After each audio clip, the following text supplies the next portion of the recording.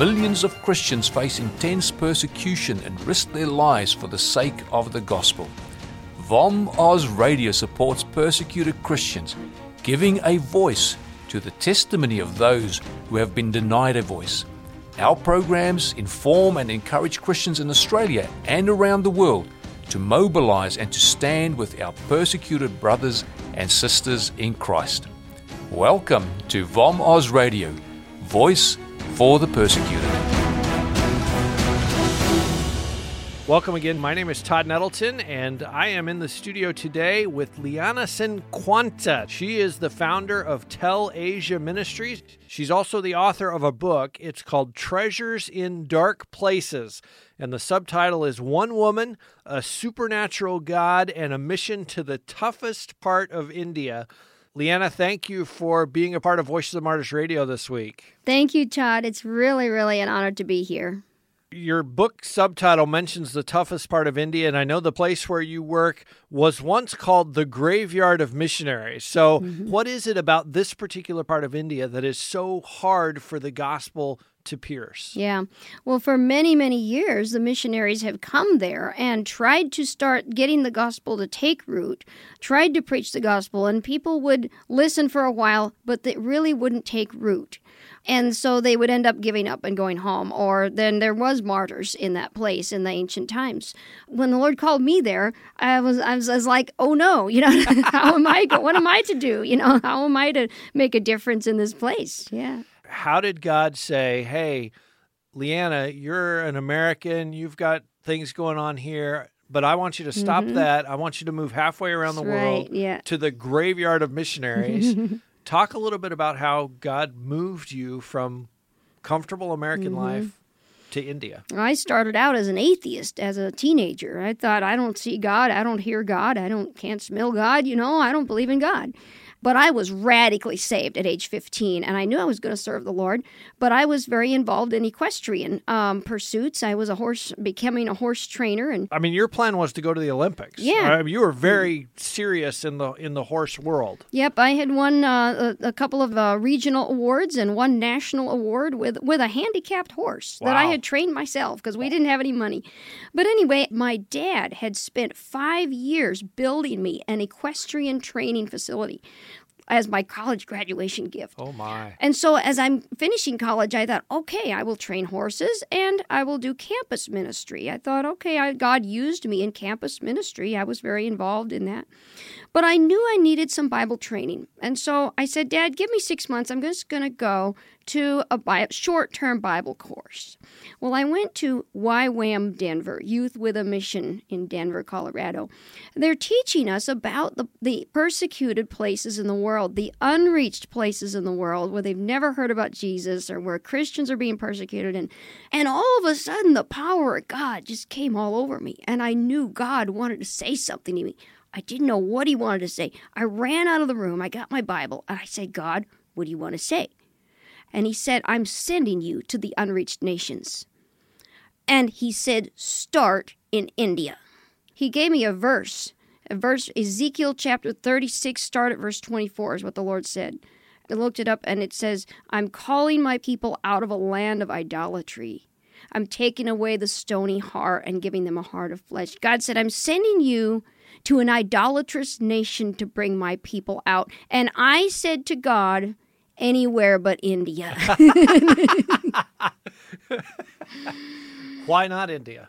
Because all I remember learning about India was there's so many gods and goddesses and devils and so many languages that how can you ever do anything in India? It sounded like complete confusion. And so I was turned off by that. But I just said, I don't want to go there, And God said, start in India. From the moment that God said, start in India, I didn't want to train horses anymore. Wow. I didn't want to do campus ministry. And I want to say to our listeners is that you can never outgive God. If you open up your heart to God and say, God, whatever you're calling me to do, I'm just going to give it all to you. I'm going to listen to your voice and let you show me, because God will not cause you to do something that will make you miserable. God is going to give you the grace, the love, the passion for whatever it is he calls you to do. When you went to India, you were not the missionary prototype. You were young. You were single. You were a woman. And you ministered differently from what we might think of as the traditional missionary methodology. Tell us about how you got there and how you settled into the work that God called you to. Let me tell you how he called me to the northern part, because when we say yes to God's calling on our life, whatever he's calling us to do, he might not be calling you to cross an ocean. Well, most of us are going to be called to reach our own people right in our backyard, but we're all called to have 2 mission fields. We should all be engaged in reaching our local community, however God leads us to do that. Something that we can do ourselves as a witness for Jesus Christ. But we're also all called to help bring hope, healing, the gospel to those very dark places in the world that don't have the gospel, or to the Christians out there who are suffering persecution. But the Lord showed me very specifically where he wanted me to go, and he might show you also very specifically, strategically, how and where to go. By the way, I called my dad within 3 days. I called my dad and I said, Dad, sell the horse facility. I'm not coming back to train horses. And what did your dad say? Well, it was hard because he wasn't a believer. But do you know, that was the time when he realized Jesus was real. Oh, wow. If I would give up everything for him. And my dad came around to confess Jesus as Lord of his life before he passed away many years later. Lord.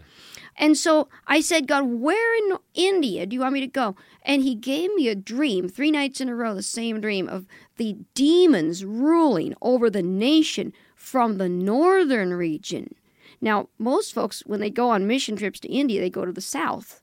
Well, there's lots of Christians in the South. There's already a lot of the gospel work. There's schools for the children. There's the economy is better in the South. There's less poverty. But that's where they get connected, and so they go. But God sovereignly guided me to the most persecuted, the most needy part of that nation. And then he showed me not to go with a missionary group. But he showed me to go and live with the native people and just be one of them. When I got on the plane, 1996, my dad was crying. I had written a will for my parents because I was so convinced I was going to die in India. I was completely sold out to Jesus Christ. And it was really God's love. I mean, it's all about how deeply are you in love with Jesus Christ. And to that extent, whatever he asks you to do is not a sacrifice. It's a privilege. It's joy to join with him in his mission of rescuing people out of dark places. And I want to talk a little bit about the darkness in India because, I have been there a couple of times, and even you just kind of sense this heaviness. Mm-hmm. Talk a little bit about Hinduism because my heart somewhat breaks for people who have a million different gods. And if something's going wrong in your life, you got to figure out, well, which one of those million gods have I offended? And how am I going to make it right? And if I make it right with this God, will this God be mad over here? And then something more bad. It seems like such a hard way to go through your life. Talk about the darkness, but then talk about the freedom that Jesus brings into the middle of all of that heaviness. Right, yes. And Hinduism is a religion in which people are so hungry for God. And that, like you say, they've created God for just about everything. But they're soft-hearted people. They're beautiful people. And they're searching for God. They're searching for salvation. The moksha is their word for salvation, and it's liberation from the curse of death. It's liberation, freedom. Yeah, from sin. They have a very vivid understanding and realization that they are sinners. But then their religion, they've tried to create these different ways to deal with sin, like going on pilgrimages and worshiping the idols and taking a dip in the river and doing good works, as all the religions say. Basically, it all comes down to good works. And it's hopeless. And I have spoken with Hindus that have gone on all the pilgrimages, and they're there in that river, and they're taking that bath or the holy dip. And I'll say to them, now that you've done this, do you know that you have salvation? And they're not able to answer in the affirmative. They have to say, well, I hope. I hope it works out. Maybe if the God favors me. Wow. It's hopeless is what it is, because they can have no certainty. The only certainty we have is in the blood of Jesus Christ and the victorious resurrection of Jesus Christ. And when we bring that to the Hindu, their hearts open up. Now, the way we have to bring it to them, though, is usually by proving to them that Jesus is more powerful than the gods they're currently serving. And so most of the time when we go into the villages to bring the gospel, the way we start is not by preaching, but we ask, who is sick in the village?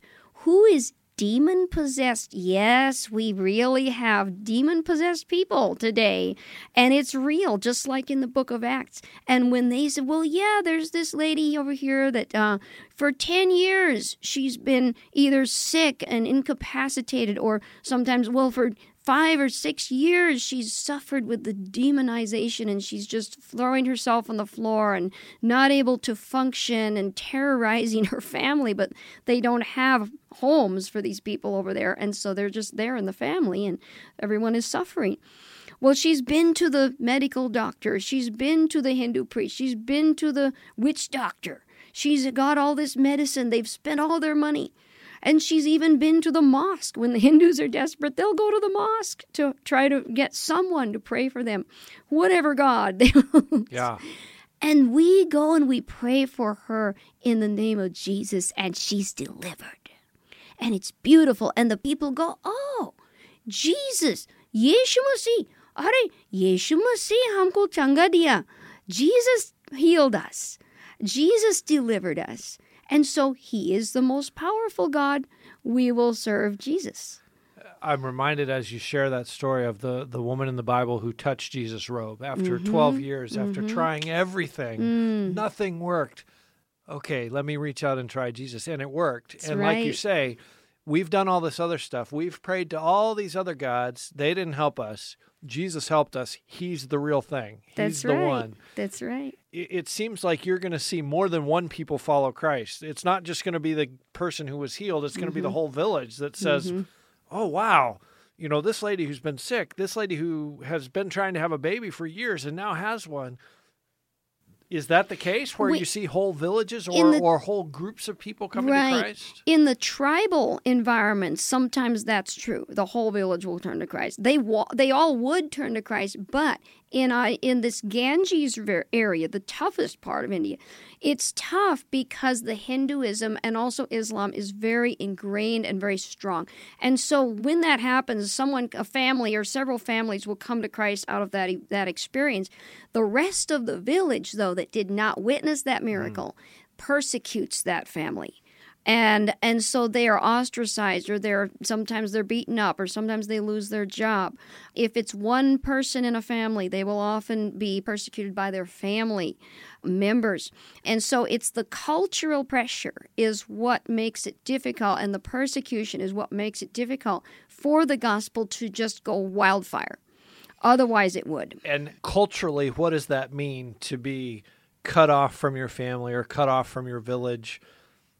Kind of give us a picture of what that means in that culture. In a Hindu context, that is probably almost as bad as death. Wow. For a Hindu, for a person coming out of a Hindu culture, because in the Hindu culture, family is everything. They are so close. They have big extended families, and their world revolves around their family. And so when their family rejects them, they have lost everything, literally everything. But they persevere through it. And we teach them to remain as close to their family as they can. We try to not extract them out of their village. We keep them in their village, even though they're going some persecution. We almost always are able to keep them in their village, in their same workplace, in that same environment. And pretty soon they usually become accepted. And they are able to be a witness to their fellow villagers in that place. We've talked about the fact that the church is growing and God is doing some amazing things. Can you share some of those stories, some of the things you've seen happen where God just stepped in and did something really amazing? Mm-hmm. Well, the most amazing thing is how he led me to the native people as the key, coming back to that graveyard of Christianity theme. It was. When I came in there, I thought, I'm just going to be a missionary just like everybody else, learn the language, share the gospel. But because God told me, don't join the missionary team, I want you to live with the native people. And we actually went out in the villages with them, drank the dirty water out of the open wells, slept on the mat with the bugs, got the diseases that they got, suffered with them eating nothing but lentils and rice day after day in a poverty environment. And in that environment, I realized, wait a minute, the foreign missionary is not the answer here. The treasures in the dark place that God wants to raise up are these native people, few little people who are coming out of that idol worship and coming to Christ. They're the treasures that God can use them in their own language, their own faith. They're indigenous to that village. They have the story of being rescued, of Jesus having broken in on their lives out of that hopelessness of idol worship. And their story penetrates the heart of the people. So this was the greatest revelation. And again, speaking of the book, there's just amazing stories in the book of these treasures in dark places, these native people. And just giving you the story of one of our key leaders that the Lord led me to him. One of the first people in this northern region to get to go to Bible school. And they had offered him to go on to England and become a professor. And he said, no, I must be faithful to my calling. I must go back and serve my own people in my village. And he had gone back to his Hindu family, who was very strong Hindu. They were very upset with his faith. They beat him. They persecuted him. He would go out every day sharing the gospel in the villages and teaching people about Jesus and leading people to Christ and planting the churches on a little bicycle, rickety little bicycle. But he would come back home at night and his family would beat him and they would lock him out of the house. And the only thing they would give him to eat was rice with some water. And they'd sit there and mock him while everyone else would be eating good food. And so he was enduring this. He had been purposely married to a Hindu girl who was sick with tuberculosis. His father intentionally did this to try to destroy his life. Wow. And so his wife is dying of tuberculosis. He has no money to get her treatment. In this situation, the Lord led me to him, and he showed me that I was to serve the native people, to help people like him to have what they needed to reach their own people. And this is when we founded Tell Asia Ministries, was when the Lord showed me this young man, and I started to raise him up, got him out of that abusive environment, got his wife the medical help she needed to get well. Today they have 2 beautiful children, one of them an abandoned girl that was adopted. But see, the native people are the key, and we have so many heroes like him that are out there doing the work. You're now equipping people like him. Mm-hmm. And like you say, they already speak the language. They already have a house in the village because they grew up there. Mm-hmm. They already know the culture. They can go and share the gospel. How do you prepare them to face what he faced? How do you prepare them to take that persecution or that getting beaten up or that getting locked in jail and keep going? Yeah. One of our biggest focuses of ministry now we've worked there now over 20 years. We train the native people as leaders from very beginning, teaching them the Word of God, teaching them how to live as a Christian, the character of Christ, all the way into how to plant a church, how to go out and reach people for the gospel. And we've trained just thousands and thousands of these young leaders, and we send them back to their home village. college. We don't try to send them to another place because they must be self-sufficient. We do not support them financially. They must continue working in their field or running their little business or whatever they're doing and plant the church, and that makes it fully sustainable. We've seen tens of thousands of people come to Christ over these years, but more than that, along with that, we're also bringing education to the children, and that's the other treasure in a dark place, that you'll read amazing stories about the children in northern India in my book. We must help those children. There was one thing the Lord spoke to me one day. He said the most Christ-like act a person can do in this life is to give Jesus and a bright future to a child who has no hope. We have 30 million destitute children just in the northern part of India, and we are one of only 3 Christian children's homes in the entire place. We're talking about 300 million population. Wow. And so one of our big focuses now, along with the church planting, is to bring the education and the rescuing children out of slavery, out of trafficking, and to bring them a bright future. As we kind of wind down, I want to ask you some advice questions, Leanna. Some of our listeners are people who maybe God has been talking to them. Hey, I want you to go. I want you to work for me. I want you to minister for me. You obviously went to a hard place as a young person. You dealt with all the sicknesses and all the challenges. How would you advise the listener who God is kind of tapping them on the shoulder? How would you advise them to sort of take the next steps on that pathway? Very good question. Very strategic. I want to encourage you, please, don't think that you have to get on the airplane and go overseas to make a difference. Maybe God will tell you to do that. That's fine if he does. But we have a tradition in our Christian faith that says a missionary, if you want to serve God, you have to physically go as a missionary. Today, in almost every nation out there are indigenous, native people who are Christians, who are suffering for the gospel, and they are there. They already know the language. They already are one with that culture. They don't need a visa and a flight ticket.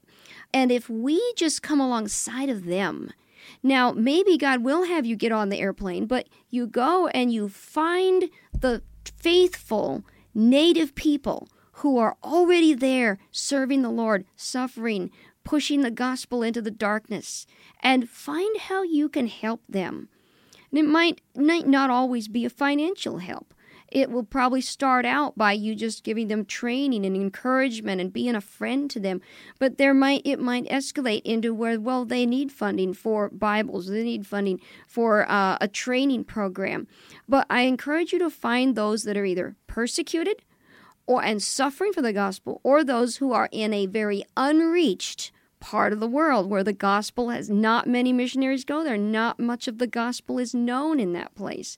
Don't go where everyone else is going. Reach the dark places and help those who are really suffering for their faith. Now, the challenge of that is those are hard places. Those are places you might not come home from. How do you get ready to go into a place like that? And I think more than just physically, but spiritually, how do you get yourself ready to say, okay, I'm going to this really dark place. A, it's going to be really hard, and B, I might not come home. How do you advise them to prepare spiritually? I would say the greatest passage of Scripture that has helped me is Galatians chapter 2, verse 20. No longer I that live, says Paul, but Christ lives in me. And the life that I now live, I live by the power of him who loved me and gave himself for me. When you let the love of Christ go real deep in your heart and you really apprehend the cross and that death with him into life with him, you're dead. You're not afraid for your life anymore. They don't have to worry about that because you already died with him and you've been resurrected with him. And so whatever he calls you to do, you do it without fear. because your life is hid. There's another passage. My life is hid with Christ in God. It's just through the Holy Spirit that we allow the Holy Spirit to come in and to fill us with His love. And then we just obey whatever He's calling us to do. God's protection is there whenever He calls us. Mm-hmm. I mean, I've been in so many environments in northern India that I totally could have never come home and never or been killed or been abducted or something. But God protected me through those. And I believe His protection is there for every one of us that says yes to His calling. Many of our listeners, we know Hindus. We have coworkers who are Hindus. We have neighbors who are Hindus. How would you advise us to kind of reach out to them and start the conversation that hopefully is going to lead to, hey, I know the most powerful God. Let me introduce you to Him. Your testimony is always the best way to start, but there is one way that's better if it's available. Again, you can never go wrong with your testimony. You're just telling what God did for you. But when you see one of them sick or having any need in their life, offer to pray for them. They will almost never turn down prayer. Even and they know you're a Christian, but they very rarely, I've never had one turn down prayer because they respect Jesus. It's just they have to understand He is the way. He is the one way to God. Okay, and so if you pray for them and the Holy Spirit moves and they come back and say, hey, by the way, you prayed for whatever and God answered and I'm healed or that thing happened or I got that job you prayed for me to get or whatever, they will recognize it. Will, if not that they will completely give their life to Christ, it will be a big seed that pushes them toward that salvation experience. Leanna, thank you for being our guest this week. Thank you for your ministry. It is so exciting to hear what God is doing in India, and thank you for sharing with us. Amen. Thank you. Christians in hostile nations may live far from us. As believers, we know that we are one with them and part of the body of Christ. As such, we can't ignore their suffering. If the Holy Spirit is impressing you to know more and support the work of Voice of the Martyrs, please visit our website at vom.com.au. All donations of $2 and more are tax deductible in Australia. This has been a production of VOM Oz Radio, Voice for the Persecuted.